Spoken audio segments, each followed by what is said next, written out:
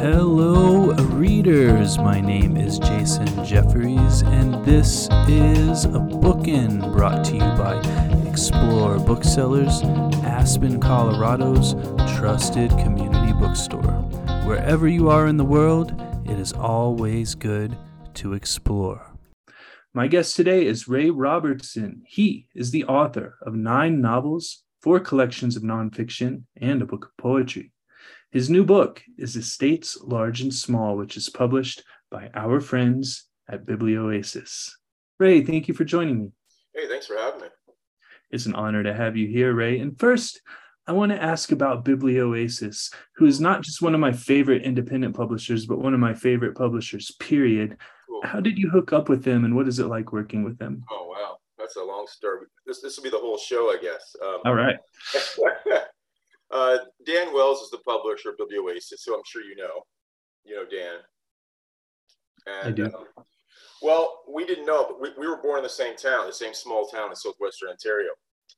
But we didn't know each other. We're about 5 years apart, so we didn't know each other.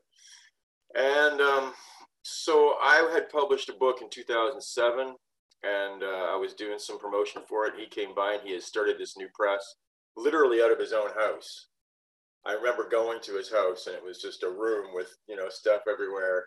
And I was surprised there was someone else from my hometown who actually read books. So I was pretty excited. It was pretty great, let alone mine.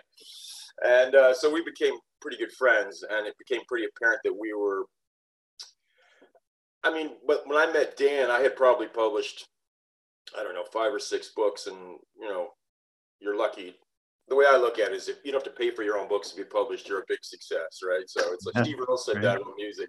What's success? It's you don't have to pay for your own CD. So I had a pretty good career, but when I met Dan, I realized this is the first person I'd met in publishing who was like me or my friends in terms of he really cared about books, words, sentences. We talk about sentences, which is something I've never really talked about with too many publishers. It's about ideas and concepts and themes and hooks and marketability. And Dan was like, wow, that's a really beautiful sentence, or that's really funny or something. So we became fast friends, and we started working together on a nonfiction book called Why Not? 15 Reasons to Live. And then we did a novel together. And then eventually we just sort of throw our talents together. And it really is, at my age, I'm 56, so I've been kicking around for a while. This is my 14th book, to be with a Canadian publisher.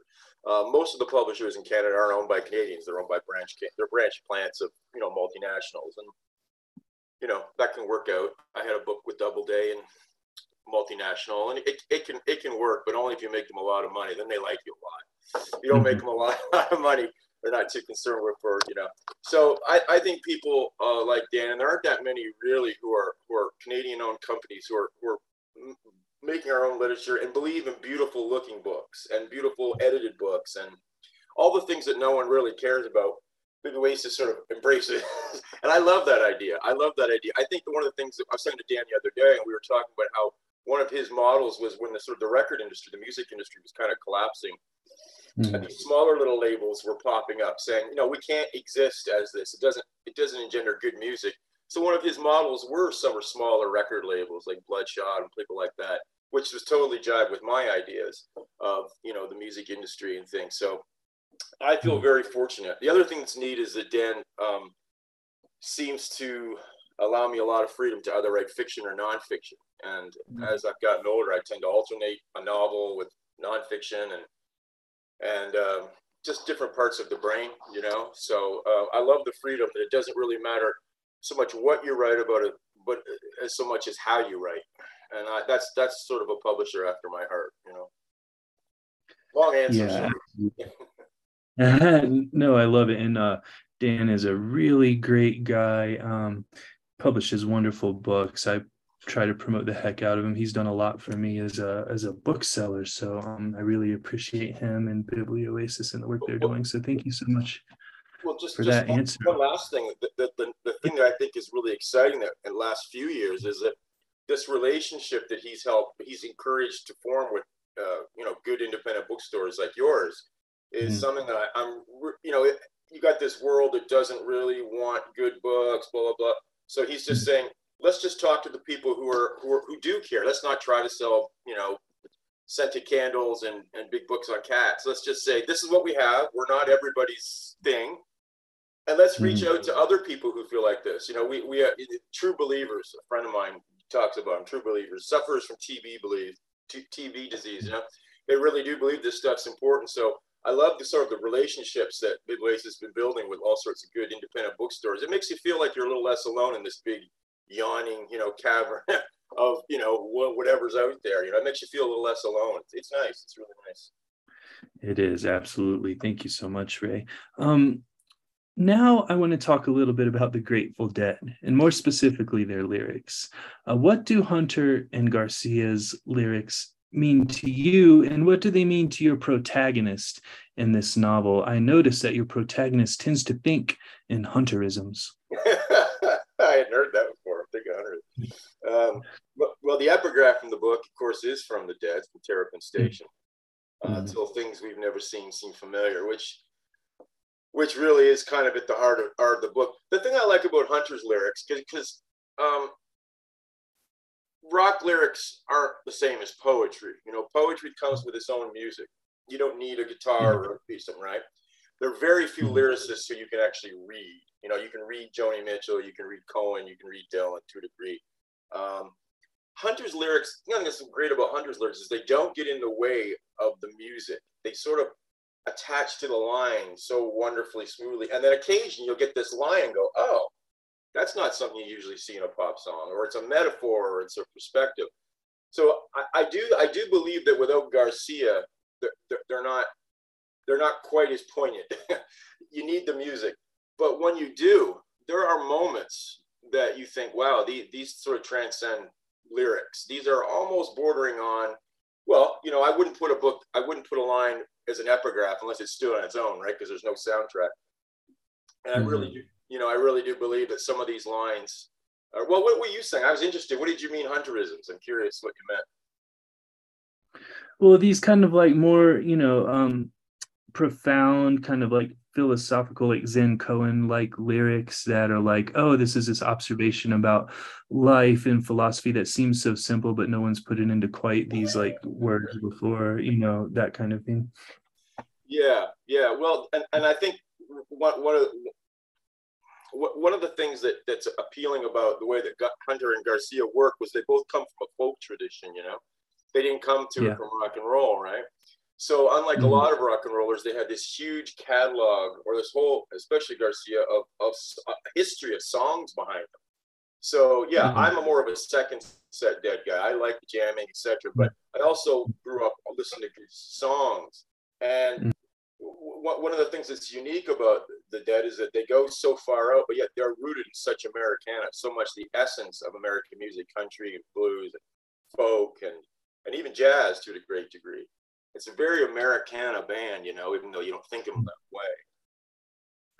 Yeah, absolutely. And I want to continue along these lines for a moment. And listeners, the reason we're doing so is because the protagonist of the novel leaves a relationship or drifts away from a relationship because he discovers marijuana and Jerry Garcia's guitar. Speaking of Jerry Garcia's guitar, how does Jerry's guitar playing differ from, say, any other rock and roll guitar players' solos? And I should note that I am personally partial to Trey Anastasio, but I of course love Jerry as well. Right. Well, I you know, you probably know what I'm going to say then, in the sense that his guitar playing has its own personality.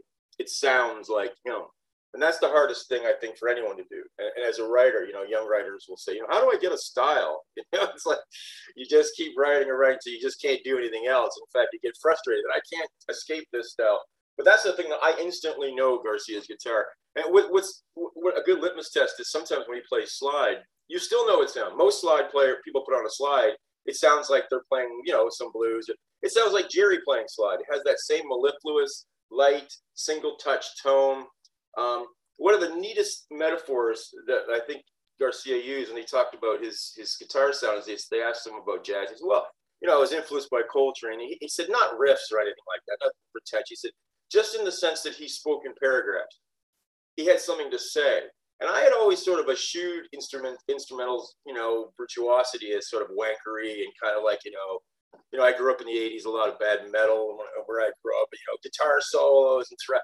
And when I listen to not just Garcia, but people like you're saying, Trey or Richard Thompson, or they're actually, I'm interested in listening to their guitar talk, and sometimes as a guy who works in words, it's almost disappointing when we come back to the words, because it's like, no, I want to hear more, because there are things that you can say with music you can't say with words. I mean, music feeds off, I don't know if you're a fan at all of Gene Clark, the wonderful singer-songwriter who used to be in the Byrds. I wrote an essay about him in a book of mine called Lives of the Poets with Guitars. Now I forget my point I was going to make, Bill. Well, at least you like Gene. We're on the same page with Gene. I forget what I was going to say. What the hell are we talking about? Guitar? Jerry Garcia's guitar. And of course, Richard Thompson. It'll come back. Richard Thompson. Oh, yeah. When it does, just jump right back in.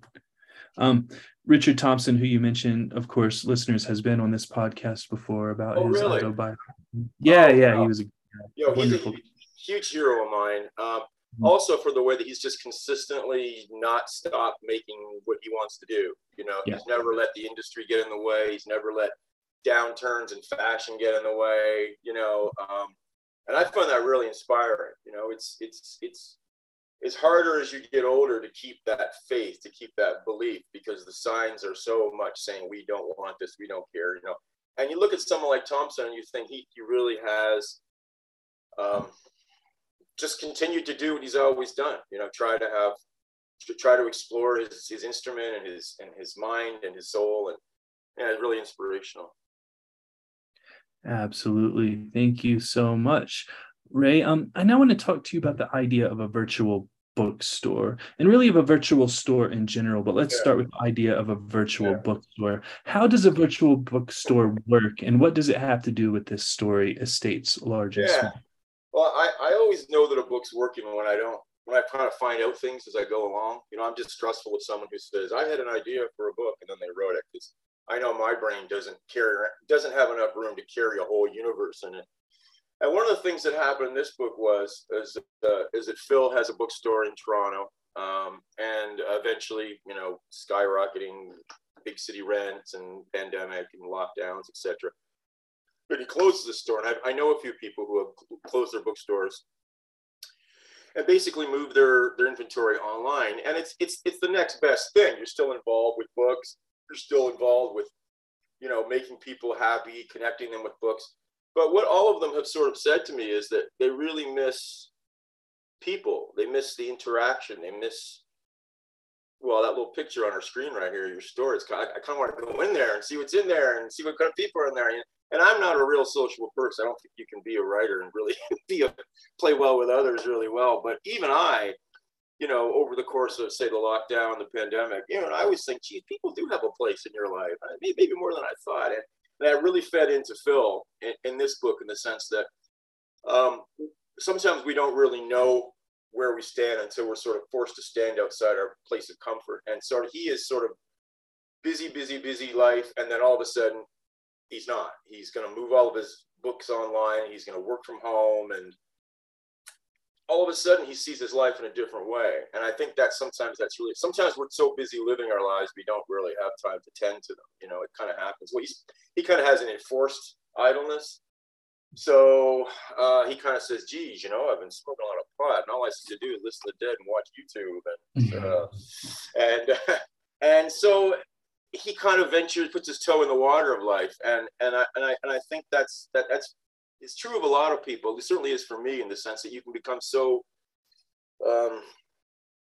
not productive, but so directed toward your goals, you forget really that that's not the only thing in life. You kind of get to your destination, but you don't notice things along the way. And I think that's one of the things the book's about. And it was an interesting time too to read. I didn't think I'm going to write a pandemic book, some cool hook to it, but it kind of metaphorically worked, in the sense that people are forced to stay apart, and he's like, that's okay with me, I've always been 6 feet apart, but after a while, especially with this idea that people, these true believers that I'm speaking of, that you feel connected to the past, you feel connected to other people you don't know, because you're all part of this sort of same loose community, we all you dig Richard Thompson, I dig Richard Thompson. That gives us this connection, so to speak. And that can't really happen when all you have is a credit card and information saying I would like this book or something. So I think that's one of the things that he ponders in the book, and then the book ponders sort of our relationship with other people, because I'm not a people person. I'm not, which may be to my detriment. I'm sure it is, but this opportunity with the pandemic, I really felt like when I was writing, like, oh, this is the right time to write this book, because it really kind of metaphors what's going on in his life with a lot of people with their lives, even if their bookstores haven't been shut down, they've relocated. It sort of makes you wonder about the place of friends and people, and what is a friend, and what is your relationship to other people. So. Yeah, absolutely, Ray. And we're going to return to the topic of the pandemic right after the break. But for now, listeners, we are going to take a short break for a word from our sponsors, and then I will be right back with Ray Robertson. The Bookin' Podcast is sponsored by Libro FM Audiobooks. Libro FM lets you purchase audiobooks directly from your favorite local bookstore, Quail Ridge Books. You can pick from more than 100,000 audiobooks, including New York Times bestsellers and recommendations from booksellers around the country. With Libro.fm, you'll get the same audiobooks at the same price as the largest audiobook company out there. You know the name, but you'll be part of a much different story, one that supports community. Listeners of Bookin' can get a 3-month audiobook membership for the price of one. Go to Libro.fm, that's Libro.fm, and enter Bookin', Bookin, in the promo code space. With each listen, take pride in knowing that you're supporting local bookstores. I'm back with Ray Robertson, author of Estates Large and Small, which is published by our friends at Biblioasis. Ray, before the break, we were talking a little bit about the pandemic novels, writing during the pandemic. You write in this novel that it is difficult to inspire loyalty and dedication in your staff while attired in a housecoat and flip-flops. So my question for you, Ray, is what does a good leader look like in the COVID era? I have no idea, because I'm not a leader. I don't. I just try to stay out of the way. The grown-ups go about their business, and I just scully away. Mm-hmm.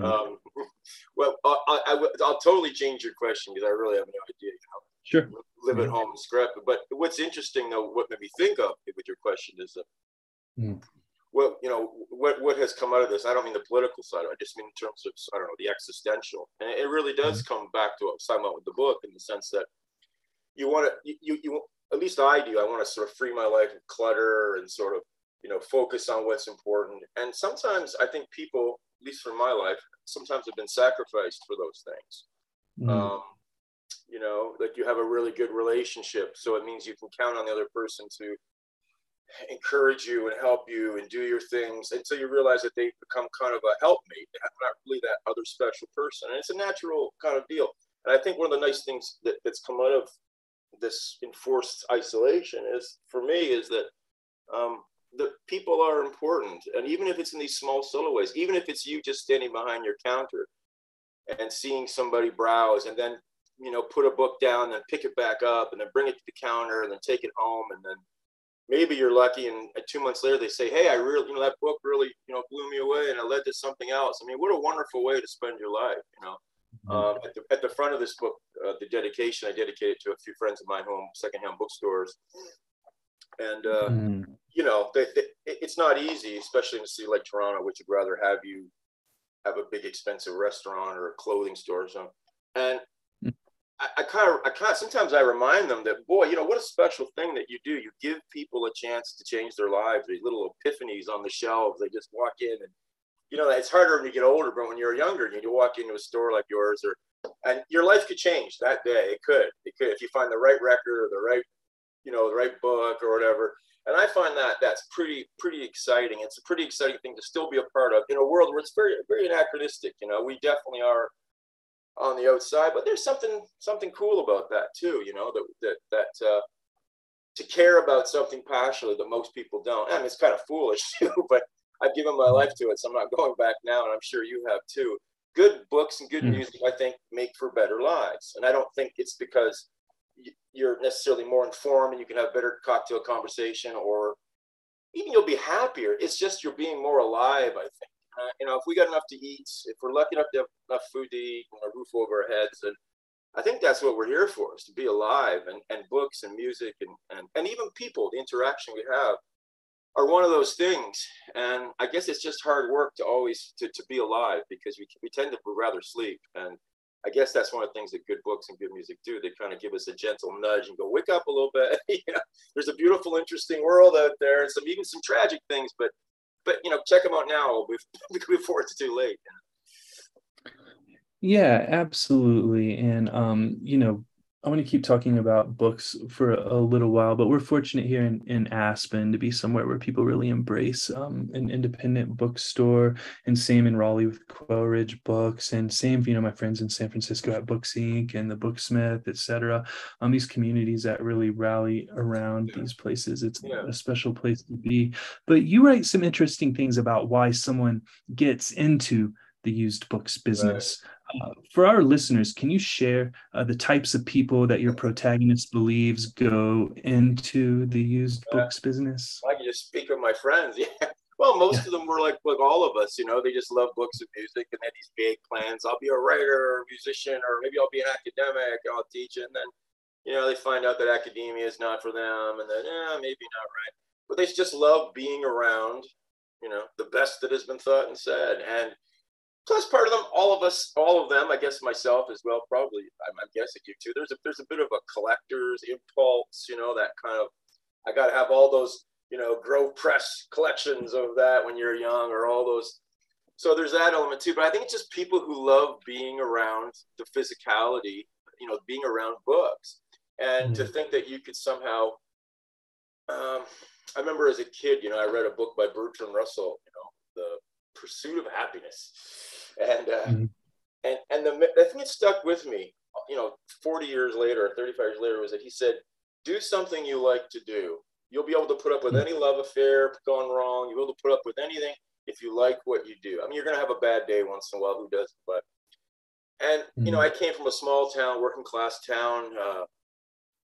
My parents emphasized education because they didn't have a chance to even go to high school. They were working when they were 14, a whole different world. And it's really exciting just to think about the power that books have. And you come from a place where they're not as valued as much, and to think that they can have this transformative power. And there are all these people, like you're listing all these stores all over the world who I don't know, but I think that I'm connected to it. In the same way that if I went to your house and I looked at your CD collection or whatever, I would feel like I know this person better than somebody that I know in my own life, because of our shared experiences that way. And it's just really exciting to me, and I'm excited to be part of it, Absolutely. And speaking of a collector's impulse, I'm interested in the work of buying book collections at estate sales.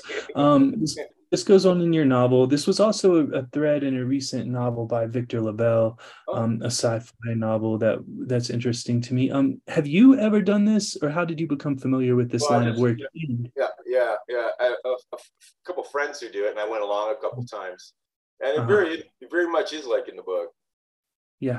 In the sense that you literally, someone will call and say, my spouse died, or we get a lot of those calls, my husband died and I've got a basement full of records. Can you come over and look at them? Right. And it's kind of overwhelming, because you're basically seeing someone's life work. They've got everything up there and everything alphabetized, and they've got their collections. You got your soul jazz here, I got my bebop here, I got this. And then of course they're long gone now.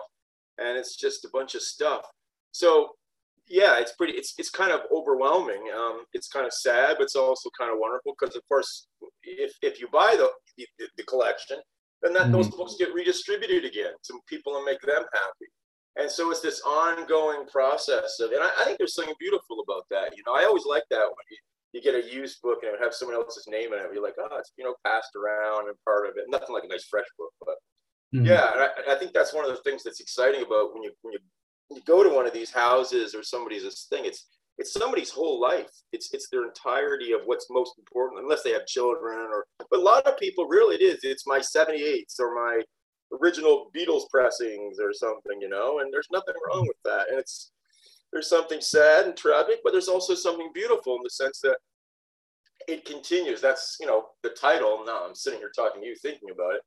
I mean, yeah, states large and small. We die, they take our stuff away. On the other hand, it goes out back into the world and recirculates and brings other people joy, other people inspiration and consolation, and so that's kind of the nuts and bolts of it, I guess.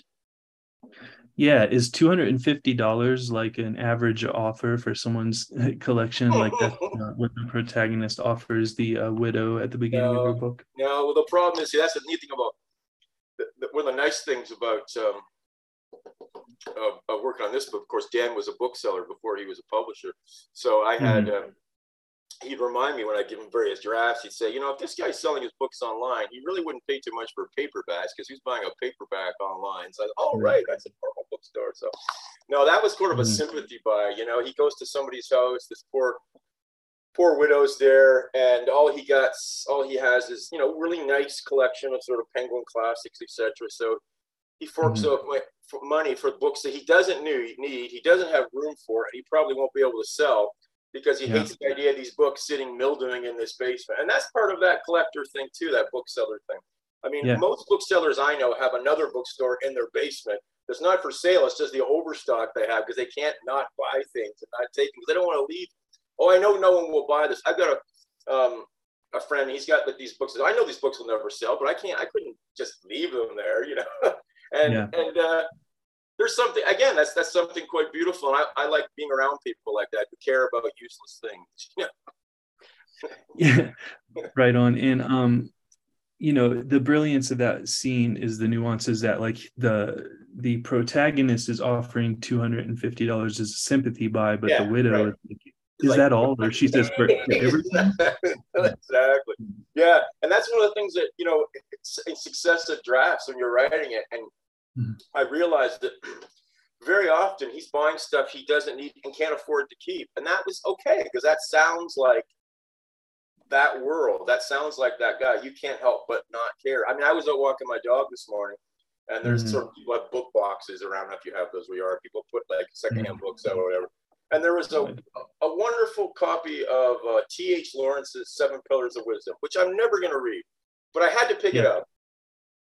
I wanted to ask a little bit more about books, but I do want to say before I ask this question that I'm glad you keep bringing up music and records, because this store here in Aspen, Explore Booksellers, I'm going to start carrying records here because there's no record stores in Aspen or any of the surrounding towns, which is really huge to me. But I would like to ask you a little bit more about books in general. Like, why read books? Why write books? Your narrator says that life is just a bunch of things that happen or don't, but a good story makes up for it. But why books, Ray? What value does literary fiction have in our society in 2022? Wow, what a huge question. All I can, instead of delivering a lecture, I'll just give you an anecdote. I was recording, I've had a few books that were recorded on like audio tape or audio books, but I've never done it myself. So I was offered the opportunity to do it with the States, and I was really terrible at it. I thought I'd be really good at it. I really was. I'm good like on stage, but the meticulousness and everything. But anyway, so one thing that did happen though was over the course of the 5 days when we were recording it was, I was thinking about the difference between listening to someone read and reading. And certainly I'm hoping people will listen to the book or listen to, it's wonderful. It's wonderful to have audiobooks. But there is something different about just being uninterrupted with a paragraph. And then you get to the end of the paragraph and you pause and you look up and then you go back and you read a sentence again and you put a little mark beside it. And then later on, 30 pages later, you think, did that? And it starts to be a symbiotic thing where all the parts are connected. I think what books do, a good book, it sort of combats the episodic nature of our lives, which is just sort of instantaneous, like pop, pop, pop, pop, information, blah, blah, blah, blah. And information never, saved anybody's soul. It's, it's a necessary condition. It's not enough. And what I think a book does, it's like a prayer, and it could be a poem, it could be a novel, it could be a song, it could be a movie, right? But it's a sustained period of sort of enrapturement of,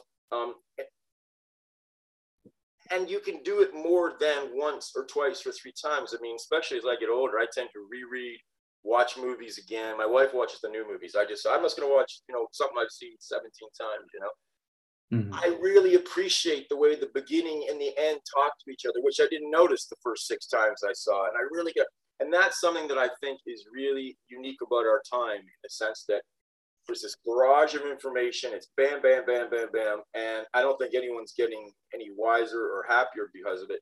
Whereas the antithesis is these outmoded thing, black squiggles on a white page that, you know, are so antiquated, really is this unique, it's almost like a psychedelic experience. It's a different kind of consciousness. And good, and readers, like dedicated readers, know this. It's like a place that you can just leave the world behind. And, you know, you don't have a hangover the next day. You just, you've got a different place. And the neat thing about really good books is, and this is the real twist, is that although they're about a different place and a different world and blah, blah, blah, and you go off and you escape, whatever, ultimately they are about you, because they're about human nature. And human nature, to me, doesn't change. You know, we're born, we long for love, we don't get it, we die. The big three things, you know, those are the big things. And I think that a book that's even about something that, you know, oh, okay, that's interesting, I don't really know that world, etc., like, you know, a secondhand book selling, blah, blah. It's really about everybody every day. Why are we here? What's the point of being here? What is our responsibility to other people? How do we fit in the cosmos? All these sorts of things. So I don't know how we got on this conversation, but well, you know, I really like that you mentioned reading as a psychedelic experience, because one of my favorite events I've ever hosted was with an author, Scott McClanahan, where he was talking about the experience of just staring at this piece of paper, which is really like a piece of a tree.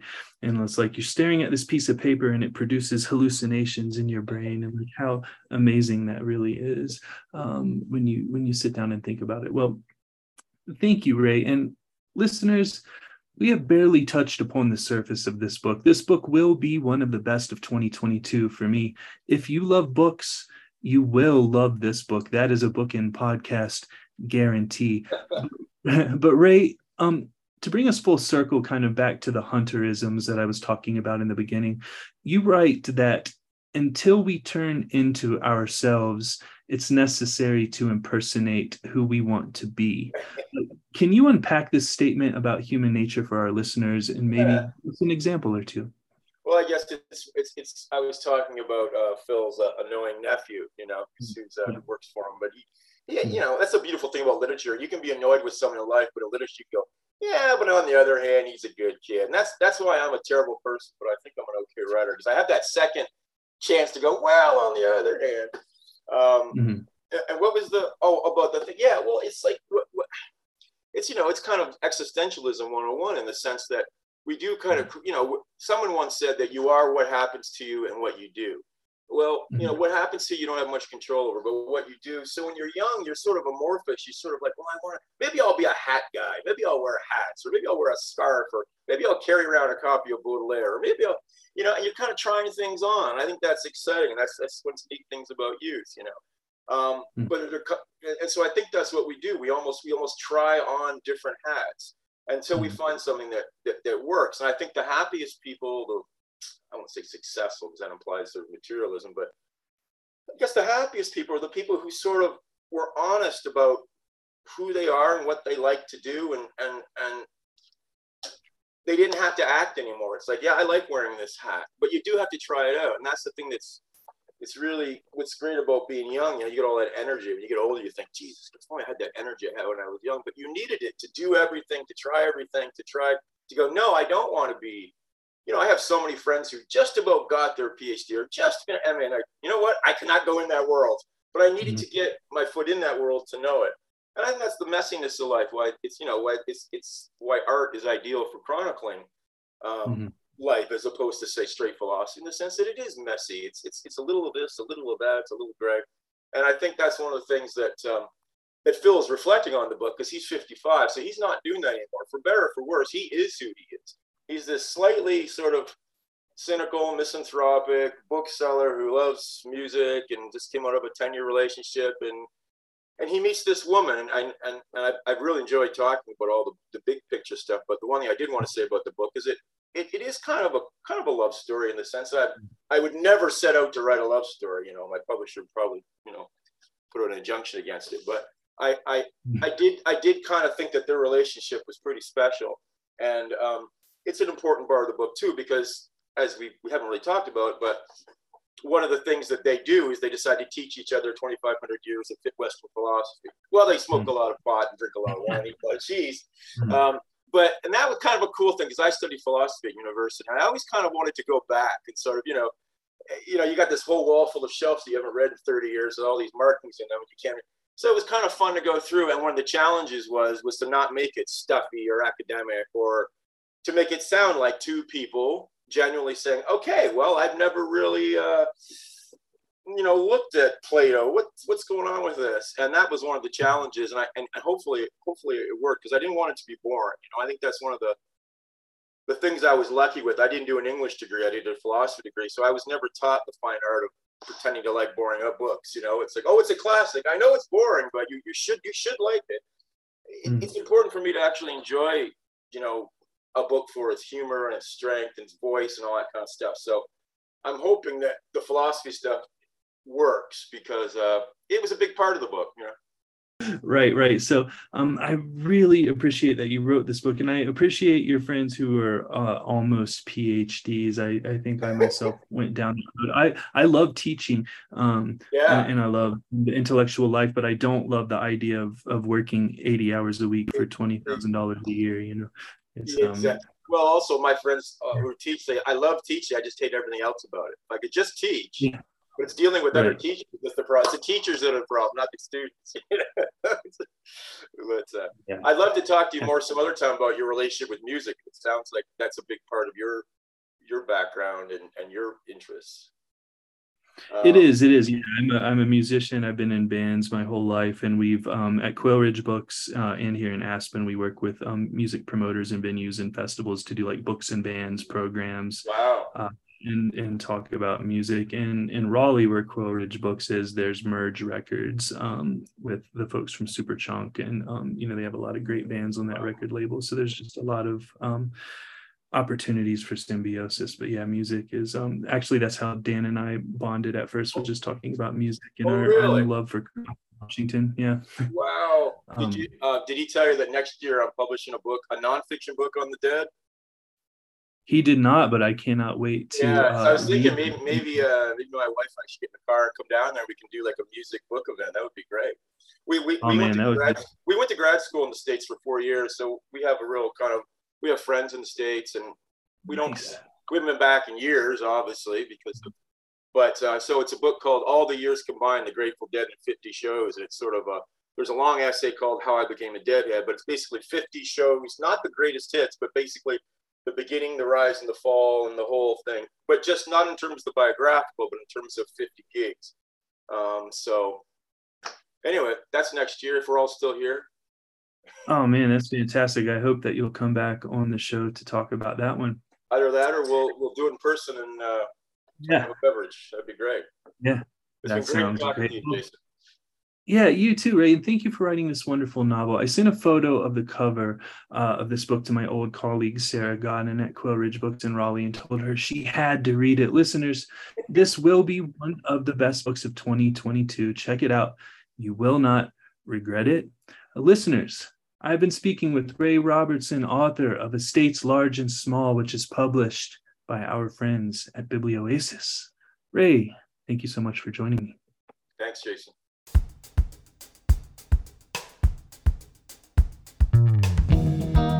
Once again, I would like to thank Ray Robertson for joining me. Copies of Estates Large and Small can be ordered from www.explorerbooksellers.com. I would also like to thank my sponsors, Quail Ridge Books and Libro FM Audiobooks. Please navigate over to Libro.fm and enter the promo code BOOKIN, that's BOOKIN, in the promo code space to get one free audiobook and support your favorite local independent bookstore in the process.